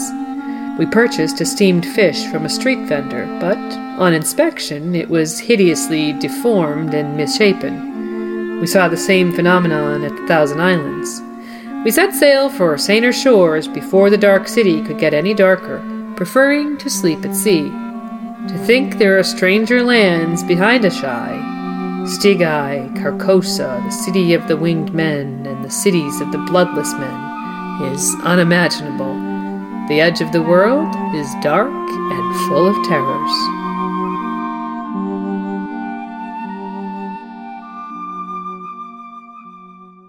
So Asshai is the most pertinent place we've visited so far to the main series, with frequent mentions through the saga, numerous characters having visited there, like Melisandre and Quaithe, and driving plots like the Azor Ahaiification of Stannis. Yeah, it seems George always wanted Asshai at the end of his world, representing unfathomable mystery, fear and wonder in equal measure, dark magic overlapping with powerful knowledge, and being a cultural beacon that influences Westeros from afar. It's very Martinian that Asshai pays a heavy price for all of its unrestricted magic and darkness. The World Book reveals a suitably twisted and unnatural environment of horrid gloom and toxicity. And a tainted place surely taints its inhabitants. The history of Asshai is almost as murky as its waters. It's ancient by all accounts. The huge scale of the city, large enough apparently to house Volantis, Qarth and King's Landing all together, suggests a mighty and rich history. However, even the Asshai don't claim to know of its origins. And the concept of the Asshai themselves is an interesting one. We're told plainly there are no children in Asshai, which means there can be no actual pure Asshai. The population must be a continual turnover of foreign visitors, magicians, and traders. However, the Asshai are referred to, and at the Eastern Market, Daenerys sees dark, solemn Asshai. Given the infallible nature of Maester Yandel, whether these are natives to Asshai is one of a plethora of mysteries related to this city. And with such mysteries largely falling under the never going to be revealed in their unknowingness category, we are really excited to imagine how Asshai will be portrayed in Mel's flashbacks, as has been alluded to by George, and perhaps also in Marwyn's accounts. It's quite possible that Melisandre, Quaithe, Mirri Maz Duur and Marwyn were in Asshai at the same time, perhaps a combination of those, and we wonder about potential interactions or juicy revelations harking from Asshai by the Shadow. And don't forget, Dany's dragon eggs are reputed to have come from the area, and of course there is a persistent implication that there is some dragon lore to be had from Asshai by the Shadow. And so this city, despite being so far away from the story, has captured readers' imaginations and added greatly to the layer of magic and enigma floating over the narrative. Asshai helps to glue the saga together on a fantastical level and adds aching curiosity to the world-building formula. Yes, it does. And back in the travelogue, Lady Gwyn spoke of other less mentioned places behind Asshai and close to the barrier of the known world, past the walls of Asshai and further into the Shadowlands, where only Shadowbinders tread, is, according to Yandel, the heart of darkness. Here's a quote. On its way from the mountains of the morn to the sea, the ash runs howling through a narrow cleft in the mountains, between towering cliffs so steep and close that the river is perpetually in shadow, save for a few moments at midday when the sun is at its zenith. In the caves that pockmark the cliffs, demons and dragons, and worse, make their lairs. The farther from the city one goes, the more hideous and twisted these creatures become, until at last one stands before the doors of the Stygai, the corpse city at the shadow's heart, where even the Shadowbinders fear to tread. Or so the stories say. Okay, so a mention of possible dragons living in the wild, and it sounds like the Shadowbinders might gather in the darkest places in the world. Is the insinuation that they study and train here, where shadow is almost perpetual? It's notable that the main Shadowbinder in the story is Melisandre, who proves her skills by birthing 2 shadow assassins. Did she learn her art here? Given the place is so dark, she might understand the grim reality of the long night and its perpetual darkness better than anyone else, in more ways than one. And as we heard, even Shadowbinders refuse to set foot in Stygai, the city of the night. Described as a corpse city, little is known of it, although legends speak of its haunting. Whether there are truly demons, dragons, and creatures more bizarre is truly unknown, and so we are wondering, literally this time, if here be dragons. And the name Stygai is a nod to Robert E. Howard's Stygai from the short story Shadows in the Moonlight. Howard is best known as the creator of Conan the Barbarian and is a member of the so-called Lovecraft Circle, and an author George has cited frequently as an influence. Elsewhere on the Shadowlands Peninsula, there are natives and inhabitants who we know have reaved against the outer reaches of Yi-Ti. Daenerys might have seen a Shadowlander at the Eastern Market. It mentions, quote, the dour and frightening shadow men who covered their arms and legs and chests with tattoos and hid their faces behind masks. And north of the Shadowlands are the Mountains of Morn, which contains the City of the Winged Men. This city is said to be found high in the mountains, which we assume is where Yandel is talking about when he says, we hear of cities where men soar like eagles on leathern wings. And it seems a picture of birdmen is being portrayed, which would be completely unbelievable were this not fantasy.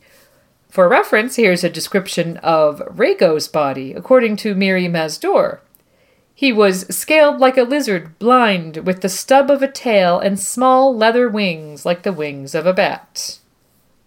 Yes, so strange things can happen in George's world. And although the app says the City of the Winged Men is dismissed by many as a myth, like we said, who knows what's possible in this fantasy world, through either evolution or magic. Similarly intriguing are the cities of the Bloodless Men. The inhabitants are said to be pale as corpses, although there are rumours they have been drained of their blood and resurrected by magic as living corpses. These ideas are of course akin to vampire mythology.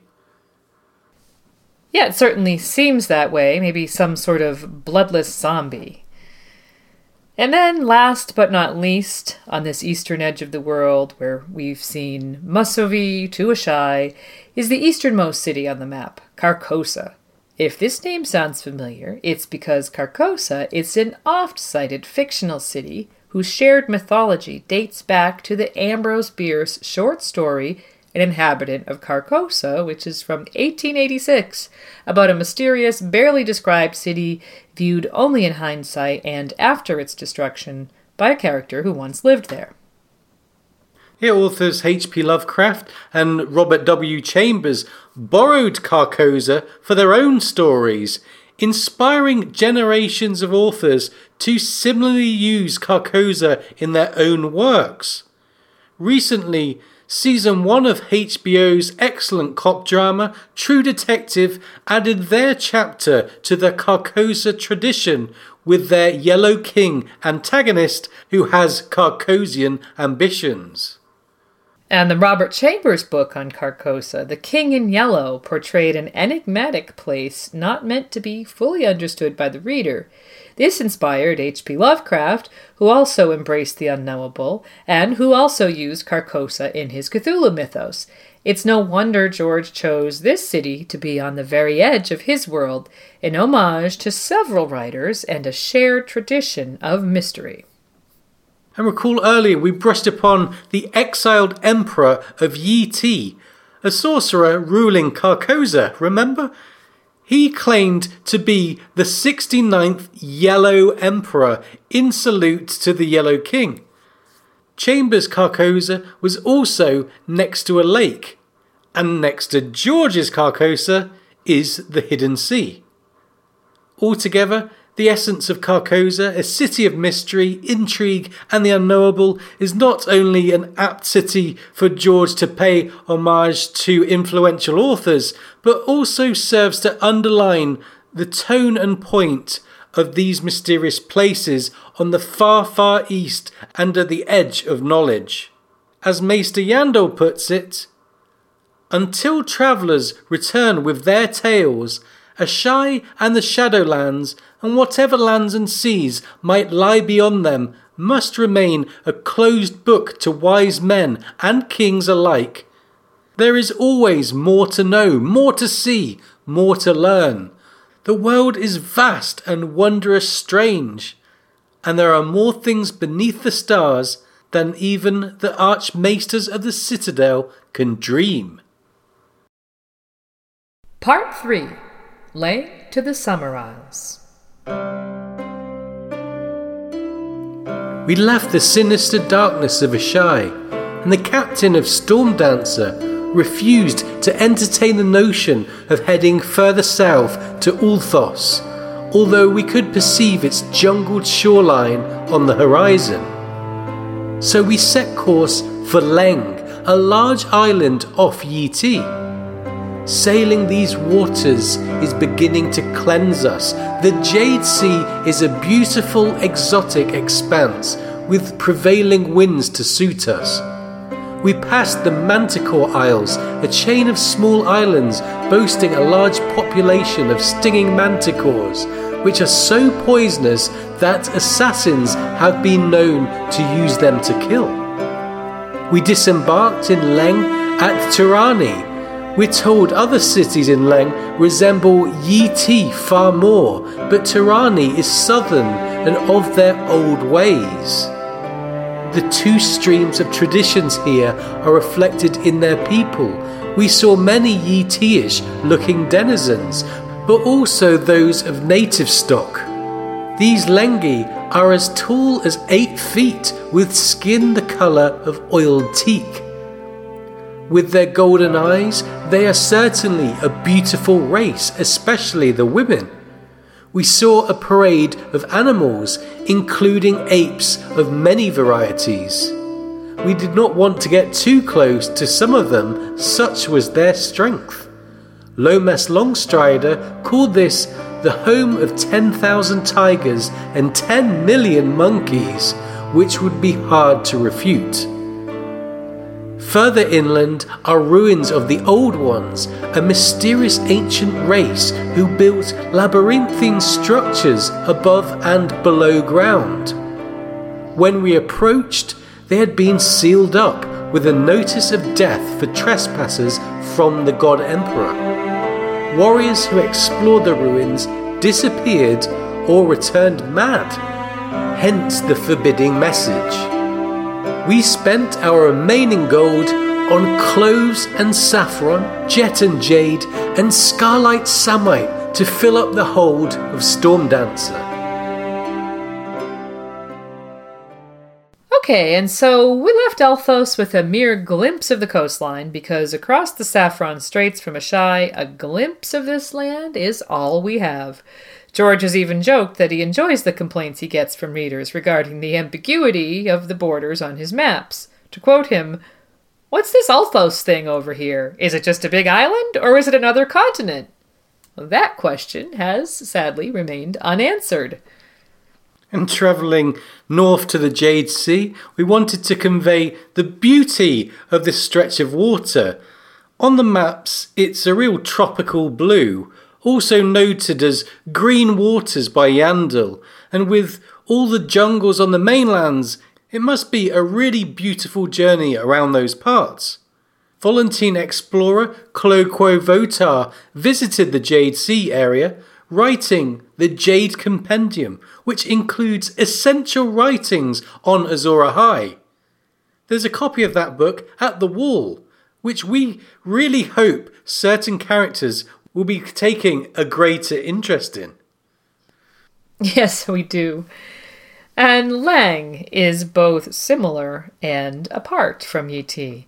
Given that Yi Ti has been a large and prosperous country, in spite of Lang's historical isolationism, it's no shock that the island has been influenced greatly by the mainland, with the principal cities Lang Yi and Lang Ma resembling Yi Tish cities.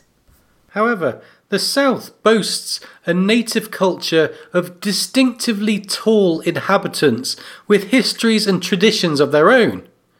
After throwing off the yoke of the invasive Yi Ti-ish, the god empresses now rule.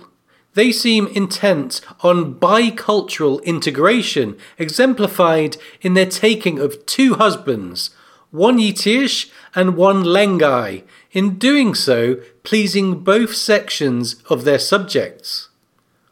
And now leaving the Jade Sea and heading west, there are numerous islands that are seldom mentioned. The Isle of Elephants, for instance, are ruled by a Shan from an ivory palace, so perhaps he's sitting in his literal ivory tower as we speak.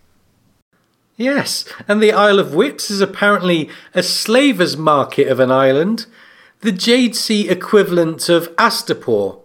It's said to be bleak and barren, which is obviously quite fitting, and more appealingly, there is Marahai, called a paradise isle by Yandel. He says it's a verdant crescent attended by twin fire islands where burning mountains belch plumes of molten stone night and day. And then there's Great Merak. Remember we said Ib was the second largest island in the world? Well, here's the largest, set between the Jade Sea to the east and the Summer Sea to the west. Little is known of Great Merak, other than it's comprised of forest, plains, and hills, with greater settlement on its eastern side. And on past its companion island, Lesser Merak, and a spice trading island called Vehar, lies the beginning of a new continent altogether. We sailed from the Jade Sea, intent on visiting Sothoryos. After a week's break at Port Merak, resting and taking on supplies, we were ready to sail up the Cinnamon Straits and traverse the Summer Sea. We first glimpsed Sothoryos' northeasterly tip, named Wyvern Point. There seemed to be the green of endless jungle, and we saw the ruins of the Giscari slave colony at Gorosh. Careful to avoid the Axe Isle and Skull Island of the Outer Basilisk Isles, we kept to the coast of Sothoryos, to the only place the crew would entertain disembarking, Zamatar. With much trepidation, we anchored and rowed to shore with a few of the crew. This abandoned city is now ghostly and in ruin, with the jungle creeping over the perimeter. Nature wants its territory back. Godly man was never supposed to live here. There are persistent insects, large crocodiles in the river Zemoyos, toothed fish, and thousands of leagues of dense and hostile jungle under the baking sun, full of terrible beasts beyond imagining if the tales are true.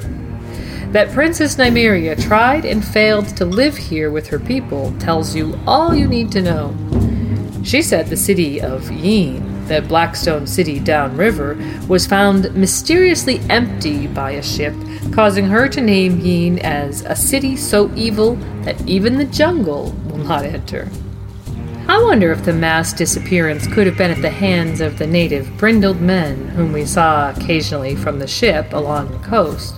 Looking like hogs, the mysterious brindled men have a ferocious reputation, so we left them, the heat, the beasts, and biting insects all behind only an hour after we had arrived. Such is the inhospitable nature of Sothoryos. Okay, so Sothoryos, also sometimes spelled Sotheros, is an altogether hostile place, which Yandel points out does have its share of riches to be found if one could survive the dangers, which by his account is rather unlikely. Yandel describes some of the dangers here. The sullen wet heat oppressed their spirits, and swarms of stinging flies spread one disease after another: green fever, the dancing plague, blood boils, weeping sores, and sweet rot. The young and very old proved especially vulnerable to such contagions. Even to splash in the river was to court death, for the Zamoyos was infested with schools of carnivorous fish and tiny worms that laid their eggs in the flesh of the swimmers. Okay, so if you survive the carnivorous fish, your body becomes a host for water worms. Just say no, thank you. The local Sothorii, known as the Brindled Men, must be a tough sort to endure the Sothoryos lifestyle. They're described by Yandel like this: big-boned creatures, massively muscled, with long arms, sloped foreheads, huge square teeth, heavy jaws, and coarse black hair. Their broad, flat noses suggest snouts, and their thick skins are brindled in patterns of brown and white that seem more hog-like than human. And with the additional information that their females bring only stillbirths and deformities when mating with Westerosi males, we are reminded of the Ebonese somewhat, who share similarities there and are somehow different to the humans of Westeros and Essos. Despite the coastal brindled men learning to trade, they are apparently better suited to fighting than thinking. We get a small glimpse of a brindled man in Daznak's fighting pit in A Dance with Dragons. It says, "Lamb men, Jogos Nai, sullen Bravosi, brindled-skinned half-men from the jungles of Sotheros. From the ends of the world, they came to die in Daznak's pit." And expect further glimpses of a Sothorii fighter named the Brindled Butcher in The Winds of Winter. And while the Brindled Men are an option to possibly explain what happened when the city of Yin was found empty, it might be that George is leaving it open-ended and an allusion to the Roanoke mystery, where an early English colony in America was found similarly deserted. And if one could immune themselves to disease, hack through the thick jungle, bear the heat, the brindled men might be the least of your worries in Sothoryos. Tales of pale white vampire bats who can drain a man quickly, tattooed lizards described like velociraptors, gigantic snakes and spotted spiders makes one's hair stand on end. Yet it's the accounts of wyverns that draw the most caution from Yandel. Akin to dragons, though without their fiery breath, wyverns are ferocious and have been known to hunt in packs. The most dreaded is the Shadow Wind, an all-black wyvern who attacks at night to make himself invisible. With a black dragon in Drogon, perhaps Daenerys could take similar advantage when she reaches Westeros. And speaking of dragons, with so many dangers, perhaps the only way to truly explore Sothoryos is on Dragonback, which, amazingly, is what the Valyrian Rhaenyra Beleris tried to do. With the dragon Terax, she flew far south, finding endless jungle, deserts, and mountains, declaring it a land without end on her return 3 years later. Yeah, that sounds like an amazing story, just briefly touched on in the World Book. Would love to know more. And finally, the World Book speculates on the existence of lizard men and eyeless cave dwellers who, with no information or stated geography, are among the most obscure races in the entire canon. What's south of Yin, we just don't know, although the Summer Islanders are thought to have explored much further down, but unfortunately they guard their topographical secrets very closely.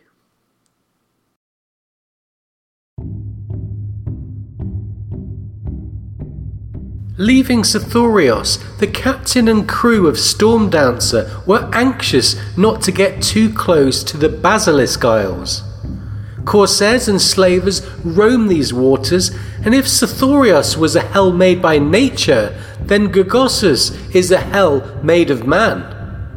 The tales our crew told me of the exquisite and unnatural tortures that used to be practiced are horrific and unrepeatable.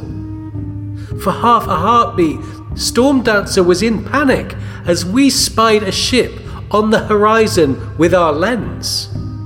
Some of the crew grabbed their brilliant Golden Heart bows, second only to Dragonbone in quality, and were ready to fend off any foe.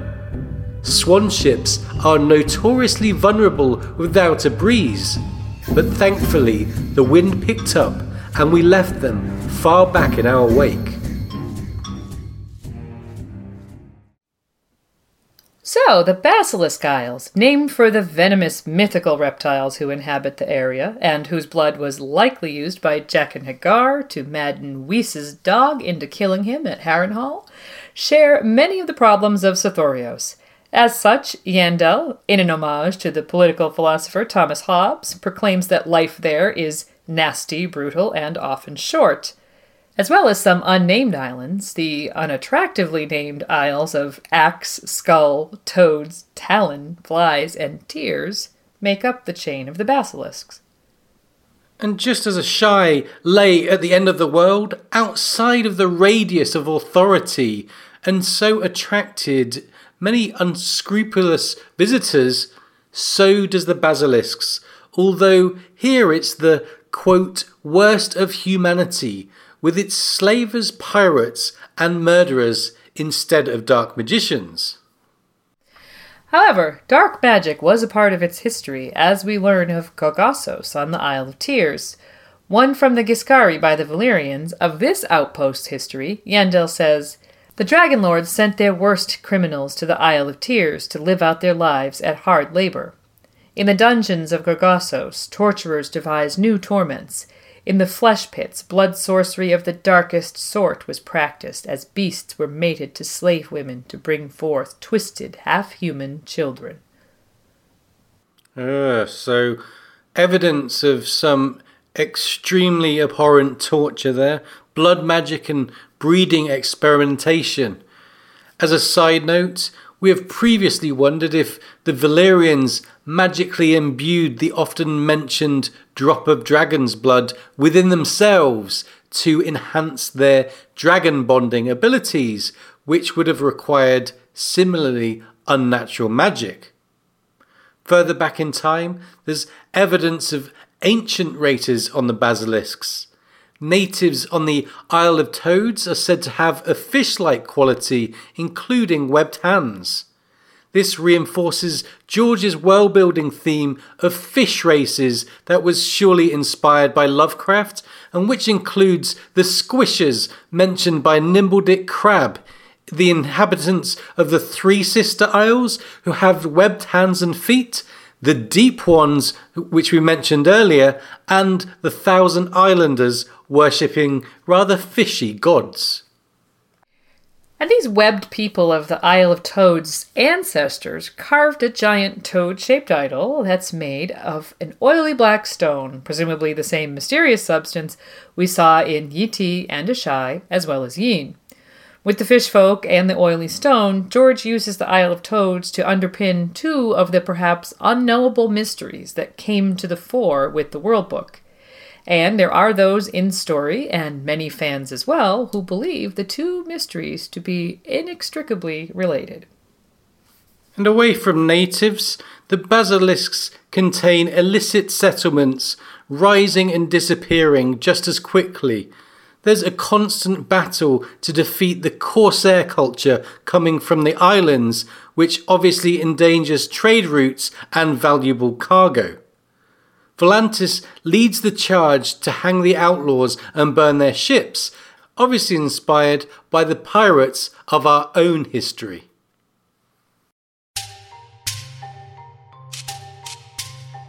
We next traveled to Noth, the Isle of Butterflies, which couldn't be more different from the Basilisk Isles. Upon the beach, we met the local inhabitants when we went ashore at night, a peaceful, graceful, and gentle people. They played music and communicated to our crew about their god, the Lord of Harmony. They choose to eat only vegetation, for the Nathi do not kill, not even beasts of the field and wood. It wasn't long before we were wondering why this beautiful island hadn't been conquered and their entire race enslaved, given their defenselessness. Before morning, our crew took us back to the ship with haste, and it was there that they explained to us that the Nathi's defense comes from their protectors, the butterflies themselves. They say they only visit Noth at night for fear of catching a local plague carried by a large black and white butterfly that can be found only in daylight hours. It's as if the gods themselves have seen the respect the Nathi have for nature, and through nature have sought to protect them. For the Nathi are immune to the butterfly fever. Fortunately, neither us nor our crew showed any ill effect from the brief visit to Noth at night.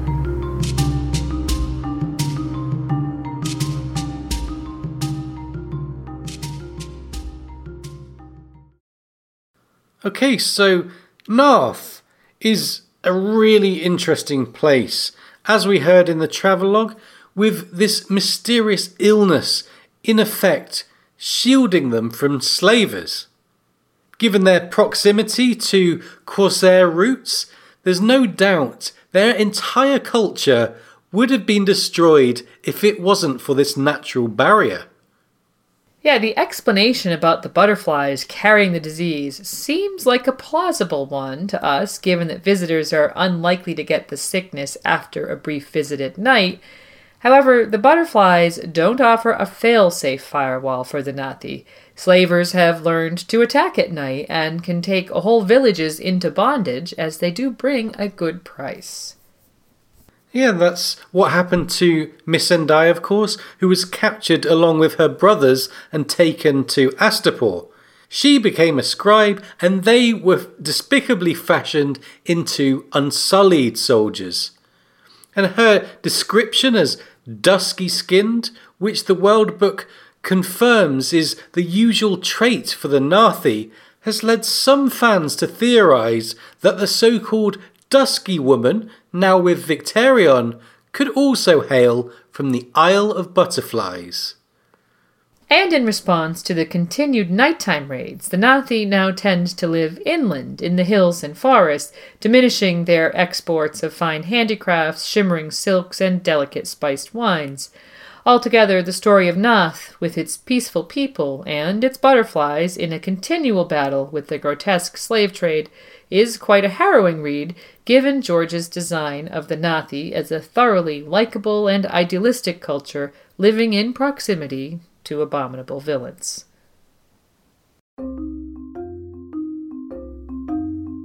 Leaving Noth, we began to sense the end of our journey as we sailed west across the summer sea to the Summer Isles. Storm Dancer is a marvellous ship, large and graceful. It's during our time on this swan ship with this crew that it occurred to us that the Summer Islanders embody the spirit of exploration and adventure that we ourselves have been seeking. Our captain tells us that being discovered by a Giscari ship caused immense curiosity about the outside world to the Summer Islanders, which was catalysed by the realisation that there could be financial payoffs via trading.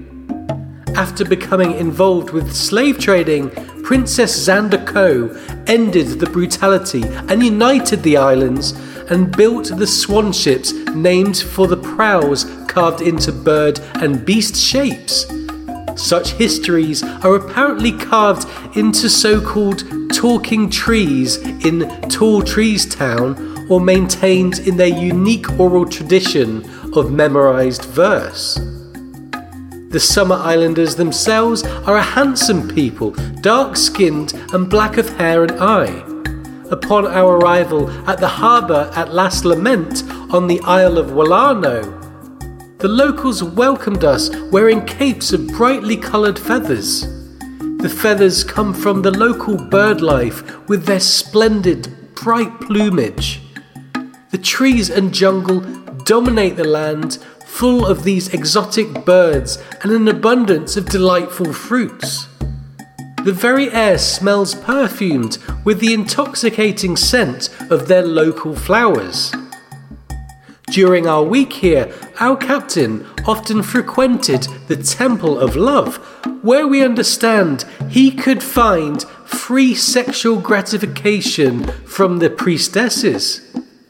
This tradition is rejoiced upon in the Summer Isles, and the priests and priestesses of their temples are very highly esteemed. The captain explained that every Summer Islander is expected to serve the needs of others in these temples at some point, because the union of male and female is sacred to their special goddess of love, beauty, and fertility.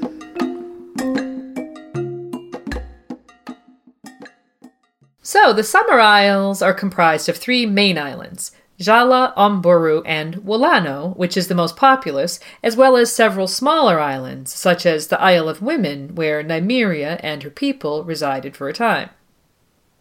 They've always been keen sailors since the dawn of days.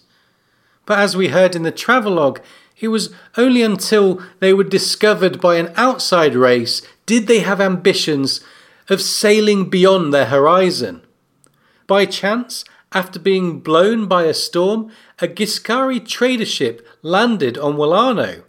The travellers believed the locals were demons due to the darkness of their skin, taking care to avoid the Demon Isle. In contrast to such superstitions, the Summer Islanders' response was one of insatiable curiosity, beginning for them a golden age of exploration. Perhaps inevitably, the action drew in the sharks, and Valyrians and pirates saw the use for the sharp-minded, attractive, tall Summer Islanders as slaves. To their later regret, some Summer Islanders were complicit in the trade during the period now known as the Years of Shame.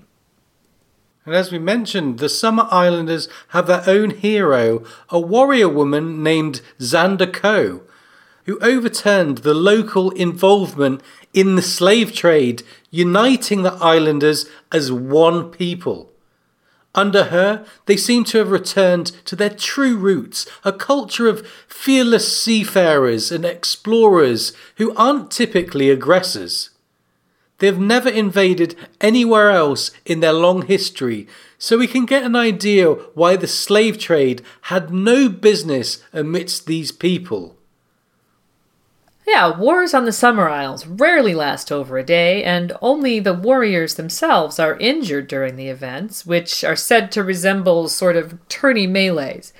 Their rules of engagement disallow destruction, sacking, looting, and raping, and so perhaps Westeros could learn a thing or two from the Summer Isles, recalling the deeds of those such as Sir Gregor Clegane under the command of Tywin Lannister.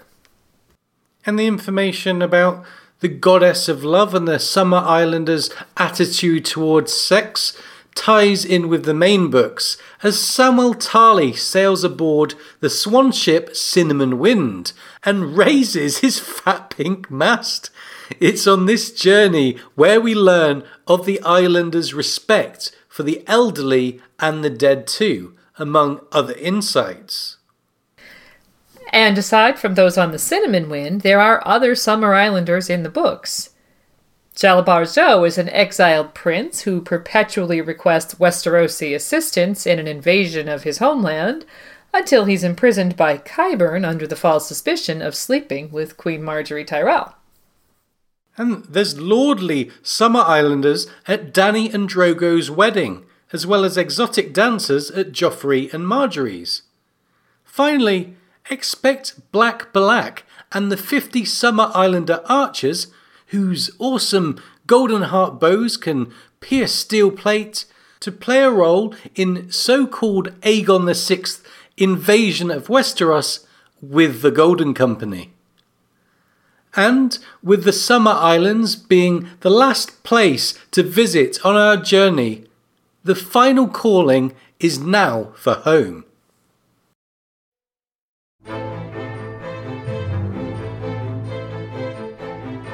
Finally, we saw home in the distance. Had it really been 5 years since we set sail? We'd grown so accustomed to being on the deck of a ship, we couldn't imagine being back. But we were. We sailed to the edge of the world and back, like Lomas Longstrider and Corlys Velaryon before us, bringing back new knowledge and tales to tell. And speaking of Corlys, we also took a leaf out of his book when we loaded our hold with fine silks and exotic spices in Yi Ti, and cloves, saffron, jet and jade, and scarlet samite in Leng. Corlys visited the Jade Sea, first filling the ship's hold with gold, and then buying 20 more ships at Karth, loading them with spices, elephants, and the finest silks. Amazingly, the profit he made back home elevated House Velaryon to the richest in the realm, richer even than the Lannisters and the Hightowers for a time. We traded our goods to wealthy merchants in King's Landing for enough gold to see us through a lifetime, and so we thank Corlys for the tip. The maps may have said, "Here be dragons," but we found compensation in gold, adventure, and knowledge instead. And so concludes our log of adventure and exploration in lands oft forgotten. It's great to return from terra incognita and finally be back here on terra firma. Dear listeners, we hope you've enjoyed our voyage into the East and beyond.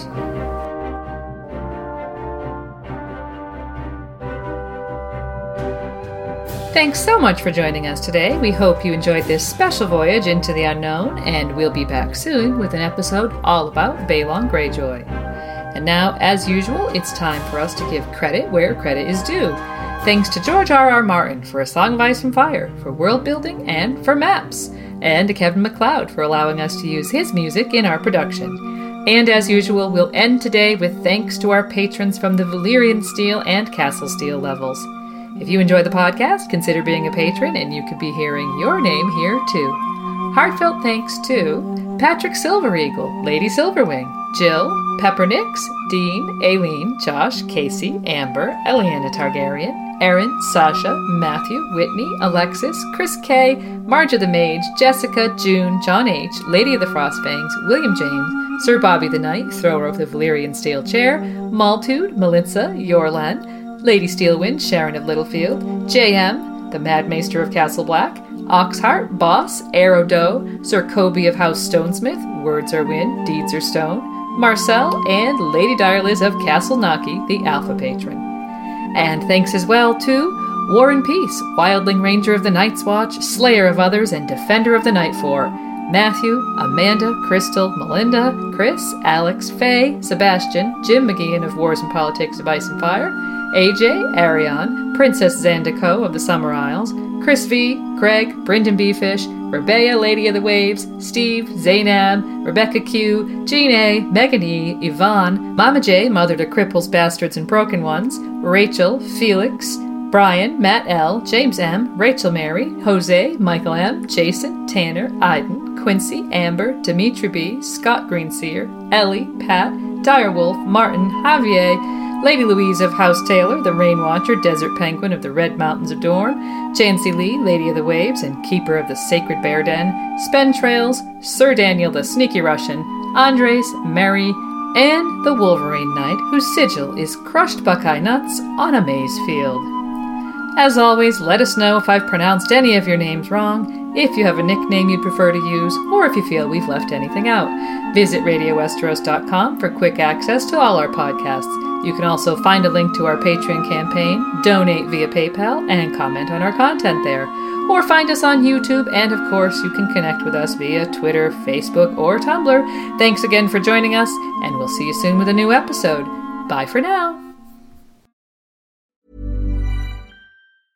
Mom deserves the best, and there's no better place to shop for Mother's Day than Whole Foods Market. They're your destination for unbeatable savings, from premium gifts to show-stopping flowers and irresistible desserts. Start by saving 33% with Prime on all body care and candles. Then get a 15-stem bunch of tulips for just $9.99 each with Prime. Round out Mom's menu with festive rosé, irresistible berry chantilly cake, and more special treats. Come celebrate Mother's Day at Whole Foods Market. Hey, it's Paige DeSorbo from Giggly Squad. High quality fashion without the price tag. Say hello to Quince. I'm snagging high-end essentials like cozy cashmere sweaters, sleek leather jackets, fine jewelry, and so much more. With Quince being 50 to 80% less than similar brands. And they partner with factories that prioritize safe, ethical, and responsible manufacturing. I love that. Luxury quality within reach. Go to quince.com/style to get free shipping and 365-day returns on your next order. Quince.com/style.